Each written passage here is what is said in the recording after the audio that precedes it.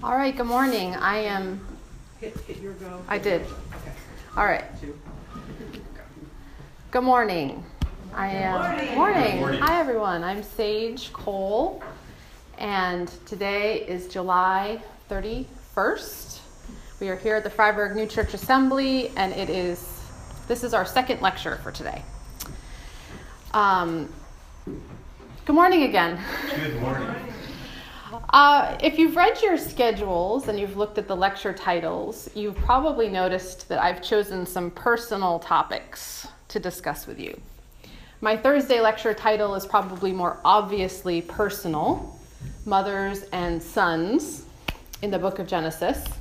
I know you've already all both met my two sons, Theo and Zachary. And Thursday, I'm hoping to explore with you all the role of the mothers of the book of Genesis, who give birth to the sons who we know are so central to the biblical narrative. But for today, those of you who are familiar with the story of Noah's Ark and its inner meaning, and who also have some experience with parenting young children, you might quickly see that today's topic is actually the most personal to me right now. The emergence of conscience.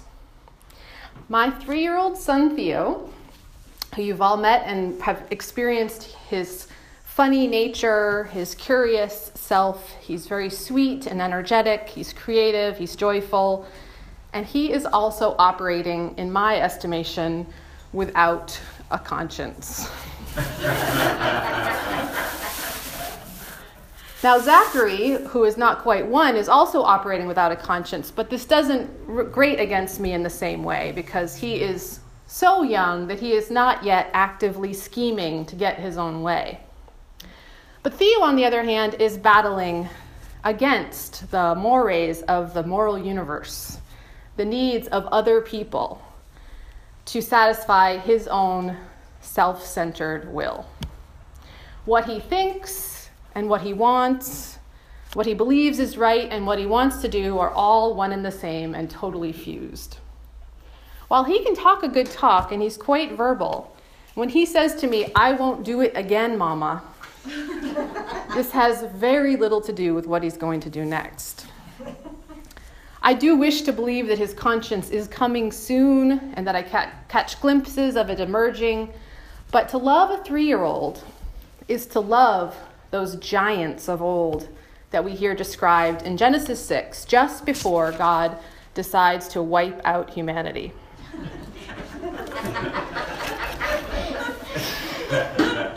I'm just going to read that one passage if you haven't gotten familiar with it. It's so interesting. There's giants, there's men of great renown. It's just a 3-year-old boy. There were giants on the earth in those days, and also afterward, when the sons of God came into the daughters of men, and they bore children to them. Those were the mighty men who were of old, men of renown. Then the Lord saw that the wickedness of man was great in the earth, and that every intent of the thoughts of his heart was only continually evil. As toddlers and as very young children, we all go through a stage of feeling as if we are giants in our own minds, that the world quietly revolves around our every need and wish. And for those of us who have the chance to care for and love little children, they can certainly seem like giants in our lives as well. I'm always amazed when I do the laundry and my children are sleeping and I'm folding their little teeny clothes. And I'm so awed at how small they are because they take up so much space in my life. They are giants, they are heroes, they are totally and completely self-referential, and their wills are in control, operating with that singular motivation to get what they want when they want it. And they are lovable beyond belief, because many times what they want is a snuggle or to observe something new and miraculous about their surroundings, to play and enjoy this amazing creation. They are lovable in large part because there's no subterfuge, no guile, no hypocrisy. They are who they are, and they do what they do. But it is always about them. And what they want, and when what they want is thwarted, this is when this becomes clear. The state, while mostly lovable in a 3-year-old, if allowed to continue into adulthood, becomes psychopathology, narcissism of the worst degree, the worst type of destructive evil and wickedness imaginable. These little giants must be destroyed. So the story of Noah, the flood, the ark, the destruction of an entire civilization, save a few, is the story of the end of one phase of life and the beginning of another. It's the story of the emergence of our early conscience, the life-saving shift in our development when we become aware that there can be a difference between what we feel and what we think, what we desire with our bodies and what we know is best with our minds.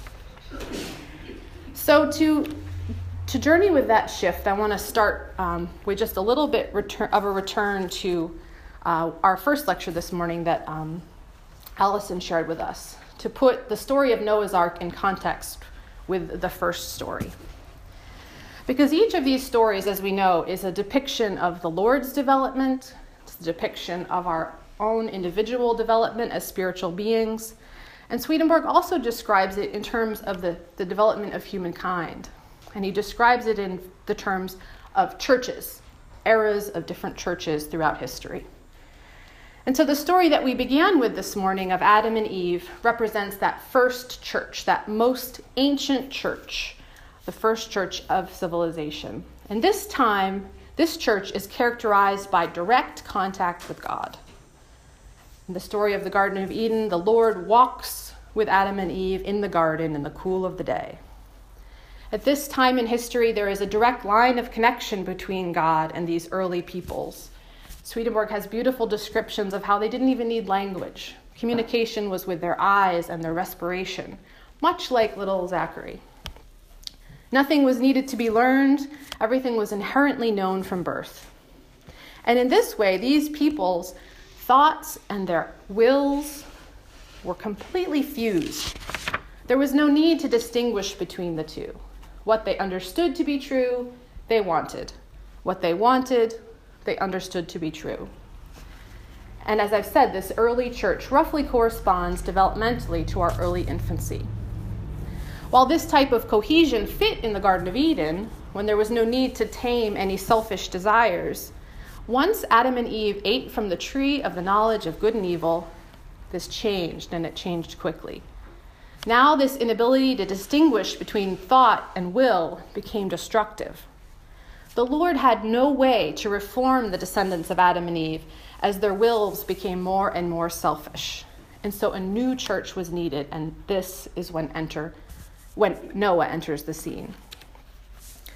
Just as an aside, as I've been journeying with Noah and the story of Noah, I've been thinking a lot how interesting it is that it's so central to our teaching of children.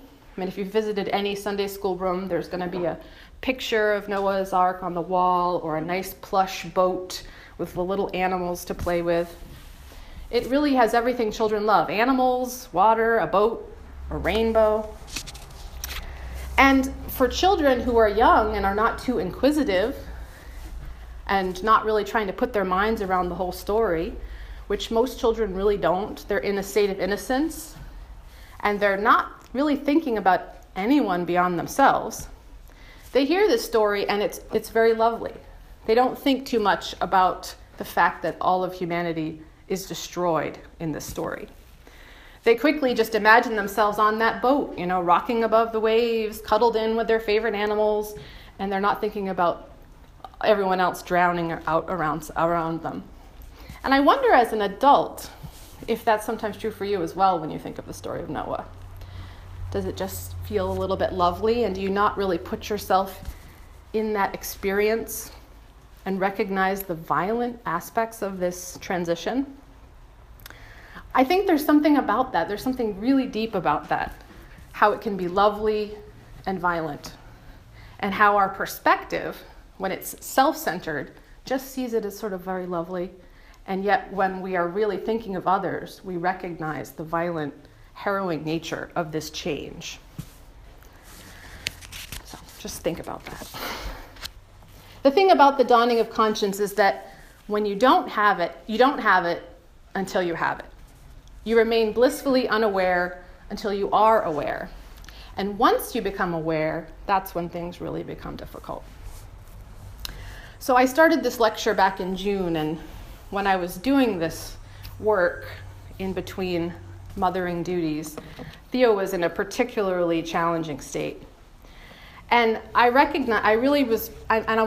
be interested to talk with you all after the lecture about when you think conscience really does emerge in children. Because in my estimation, it seems like he's still in the Garden of Eden. He's still in the most ancient church, but after they were kicked out of the Garden of Eden. He's much like Cain, striking down his brother in the field. And then, as I said, like the giants and heroes. I like that they're giants and they're mighty men, that he would love to be a mighty man. But that he doesn't have a lot of conscience about it. When he bowls his little brother over or insists that he should have ice cream for breakfast, he's not doing this from any place of reasoning or thoughtfulness. He's just being. And he still needs to get to a place of connecting together some more brain cells before he can really experience empathy, remorse, before he can really hold the thought of how he wishes to be long enough in his mind for that thought to impact how he actually is. I think the time frame is maybe 2 minutes, and only if there's ice cream at the end of those 2 minutes. So I'm not sure if he's making progress. I hope that he is. But while I'm focusing on him a lot, because he is the mighty man in my life, because it is this early shift from infancy to childhood when this dynamic really is at play, from that bliss of being a baby to the confusion and complexity of childhood. This shift from the most ancient to the ancient church, I also believe, and I want to encourage us this morning to think about how it also plays out, not only in 2 to 3-year-olds, but in all of our experience. I don't think this lecture only applies to them. And I don't think it only applies to those people that we see outside of us that we believe are operating like 2 or 3-year-olds, who we see as impulsive or selfish or unable to consider or understand or even become aware of the pain that they are causing others, acting without thinking, acting in spite of our best thinking. I think we all at times blunder through life, leading with our worst version of ourselves and finding ourselves unconsciously unable to stop. It's tempting to make it all about Theo, and it's tempting to point fingers at others. I was certainly very tempted to go on for a while in this lecture about a certain political figure that exhibits a lot of these behaviors. But I'm not going to. I had to say it once. But when I do that, I am also missing the point. The whole point of the biblical story is always to come back to the fact that it is a story about us. All of us. All of the time, really. That it's not a story that sets people apart, and we're not meant to make ourselves always out to be the good guy, always atop the boat, safe and warm. But to see how this whole holy drama is playing out, for me and for you. So let me ask you, are there things that you do without thinking? Are there things that you say to your spouse that are hurtful, that you know you shouldn't say, and yet you say it again and again, even though in your better moments you remind yourself that it's not how you want to be? Do you always eat that extra piece of cake and then regret it later? Does criticism make you defensive? And do you attack back quickly without taking the time to consider if there was something constructive in it for you? Do you sometimes drive a little faster or a little recklessly when someone is preparing to overtake you in traffic? Some innate need to win or be first, taking over your desire to drive safely? When you're having a bad day, do you assume the worst of other people? Are you rude and inconsiderate? Are there other thoughtless actions that plague you, that somehow keep happening quickly before thought, despite your best efforts to bring your higher self to the table? I listed all those because those are all things I do. Think about it for a minute. Think about if something comes to mind, something that's your sort of particular 2-year-old self. I'd encourage you, if you have a pencil, to write it down. It's always more impactful to have it concrete in some way, if there's something that you really are recognizing you do unconsciously, and yet you would, in your better moments, wish to change that aspect of yourself. Maybe it's something you did this morning. While most of us have, in most aspects of our lives, moved far beyond our own terrible 2s and 3s, and maybe beyond, but I don't want to think that it goes past 3. There's still aspects of ourselves that have not yet matured. And in my understanding of the inner sense and the process of regeneration, there are different parts of us that are changing and growing all the time. And there are always things that are in need of work and improvement. And so there may be parts of us that are still operating much like Theo. And the work of bringing these aspects of ourselves into higher consciousness is part of the spiritual path. The more we can recognize what those things are and that we have freedom to make choices, the more we grow and develop, and the more joy we are able to be invited into. So, holding on, hopefully you all were able to come up with something that you do. I'm sure some of you don't have anything that you do thoughtlessly, but hopefully all of you were able to come up with something. Think about that behavior, and let's now just walk through the story. And I am not going to try to explore every small correspondence of the Noah's Ark story. It is a beautiful story with many, many details, and in the discussion hour we can certainly get into more of it. But we'll just choose 3 of the main events. So, first off, there's a flood coming. The water is coming, and in Swedenborgian terms, it is a deluge of evil and falsity.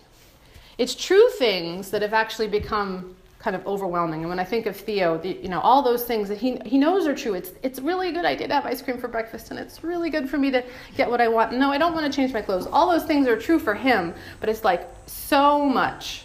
And all of those things that are true for his own selfish reward are not true in the higher sense of his making his way in the world and being connected with others. And this is a great, there are many different endings that happen in Scripture, but the flood, I don't know. We'll have to debate whether it's the best one, but it's certainly the most dramatic. And when that flood is coming, it's the complete end of one way of being.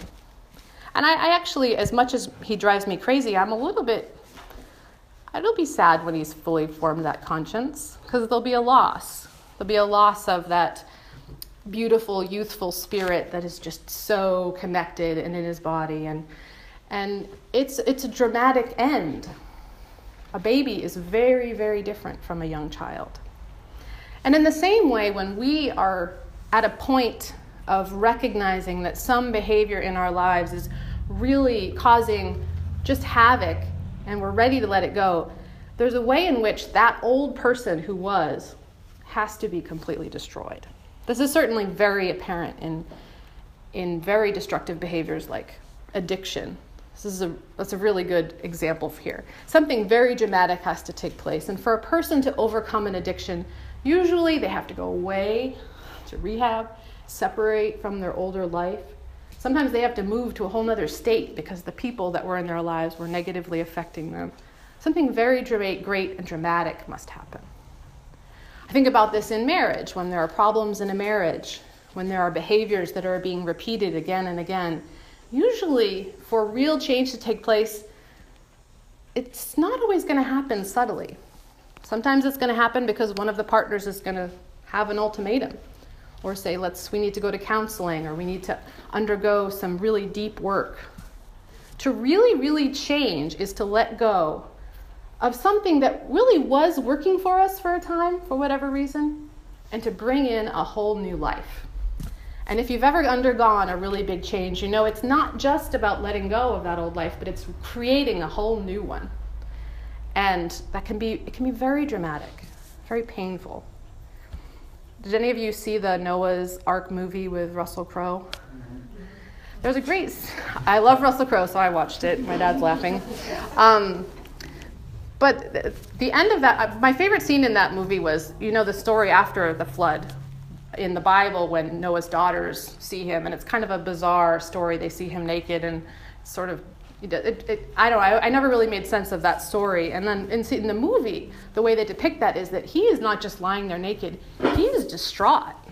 He is totally distraught from what he's just gone through, watching all of his neighbors and friends die. And that's why he's almost given up in that moment. And I found that very powerful, because I think there's a way that when we are going through a spiritual change like this, it is not just riding on a boat and looking for a rainbow. It is a huge relinquishing of a way of being that really, really had served us. And we have to really be ready and at a point when we're willing to put others before ourselves to make that change. And it can be painful, it can be a grieving process, and it can require something really drastic and dramatic, like the flood. So now let's think about the ark. The ark, and this is one we'll get into more discussion later because there's so many lovely little parts of the correspondences of the ark. But the primary aspect of the ark that I want to lift up is the fact that it has compartments. And that's what we've already talked about a bit. The ark is built with rooms. And Swedenborg describes how those rooms are the depiction of the separation between our thinking and our will, between our understanding and our will, between our sense of what is right and our will to do it. So up until this point, we were just beings going about serving our needs, doing our thing. And when we come into conscience, we start to recognize that our thoughts can be reformed and can start to make decisions about what we do. And that's why when I think of some of the stuff I do that's like a 2-year-old, my best example, I guess, is sitting in the passenger seat and telling my husband which way to turn when he's driving. And he does it, he can find his way, and it really irks him, and yet it's like instinctive. I can't even stop it. But I need to when I do it, I'm really in my instinctive mode. So when I don't do it is when I'm really stepping back and saying, okay, you love him, he's 48 years old, he knows how to drive a car, you can trust your husband, your thinking really has to get above here, and that this is not worth, this action. So this is that first step of conscience, the really grounding nature of conscience is that our will and our thinking are separated. And the other lovely correspondence of that is that Swedenborg describes that the compartment, one of those compartments where the will is, it doesn't really specifically say this in the Bible, but he had a direct line. So he saw that the one compartment where the will is completely sealed. He really described that was where there's no window, there's no door, that for this transition to happen, the will just needs to be quieted, protected, held, kept from influencing the process. But the compartment where the understanding is where he described the window that opened up into the heavens was, and also the door that opened up into the rest of the ship. So it's the thinking at this point in our development that really needs influence and care. And so that window, is open to the Lord's insights. And I think about, when change happens, we need to come to church and hear sermons. We need to read the Word. We need to listen to our elders. We need wisdom from God to go a new way. We need to learn from others who have overcome the same problems that we've been in. And that window is what is allowing that space for our thinking to really to grow and to deepen. Because it's our thinking now that needs to get really, really strong and really, really solid to be able to match our will, which has gone crazy and really needs a little quiet time. It needs a timeout. And then the door, Swedenborg describes, corresponds to our hearing. So there's the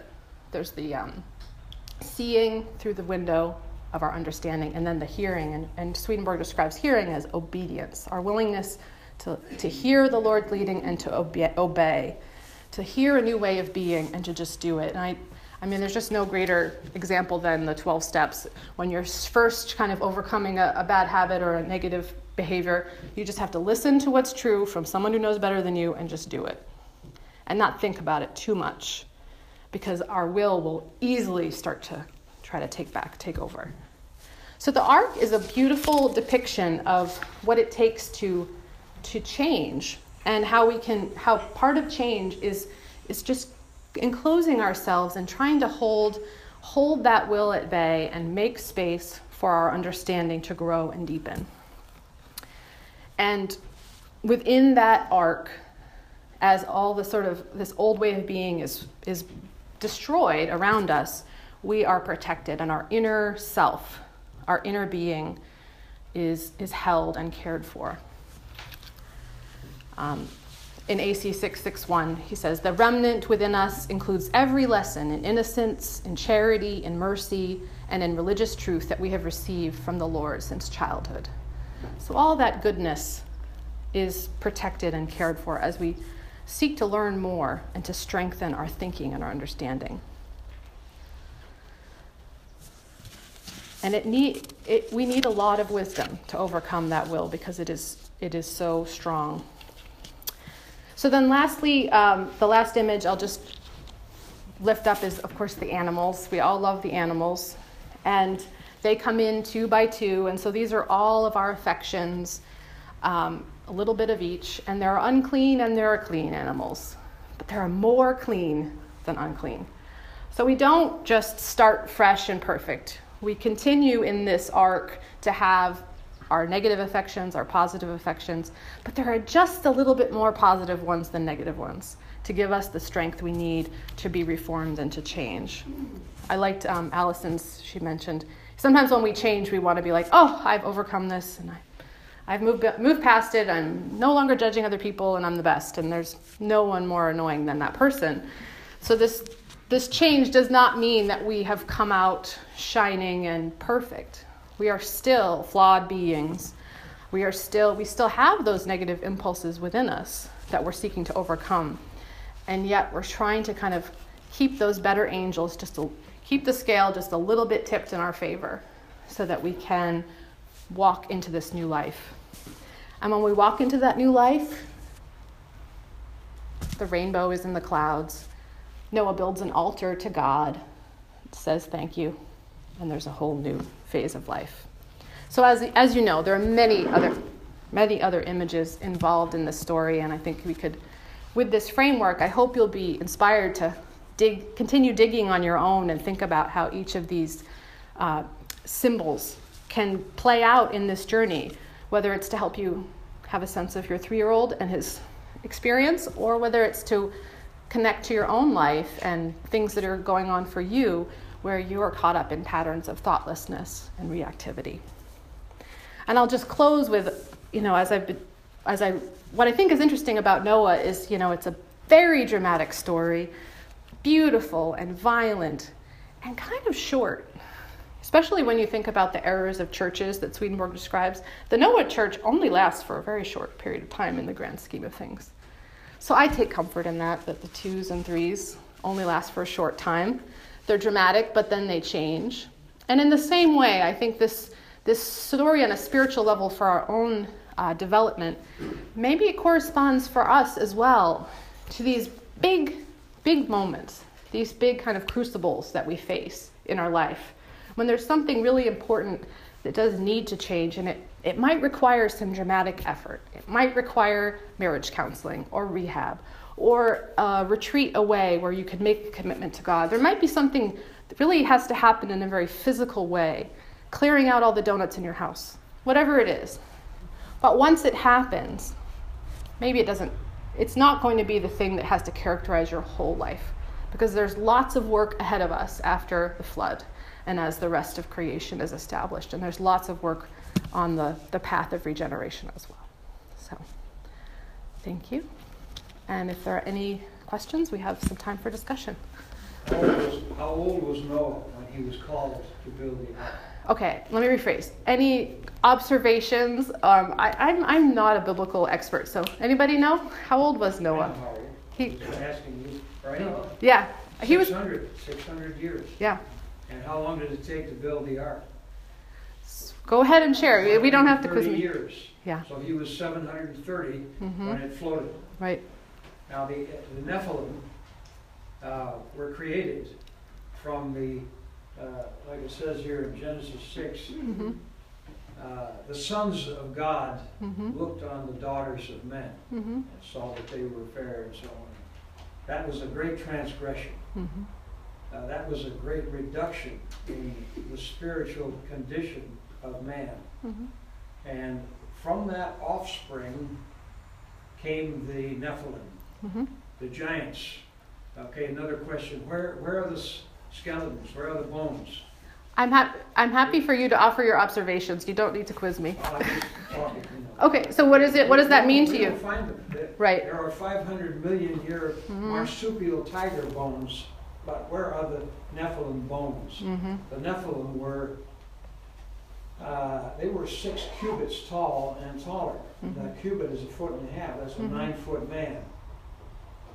Now, those Nephilim prevailed on the earth.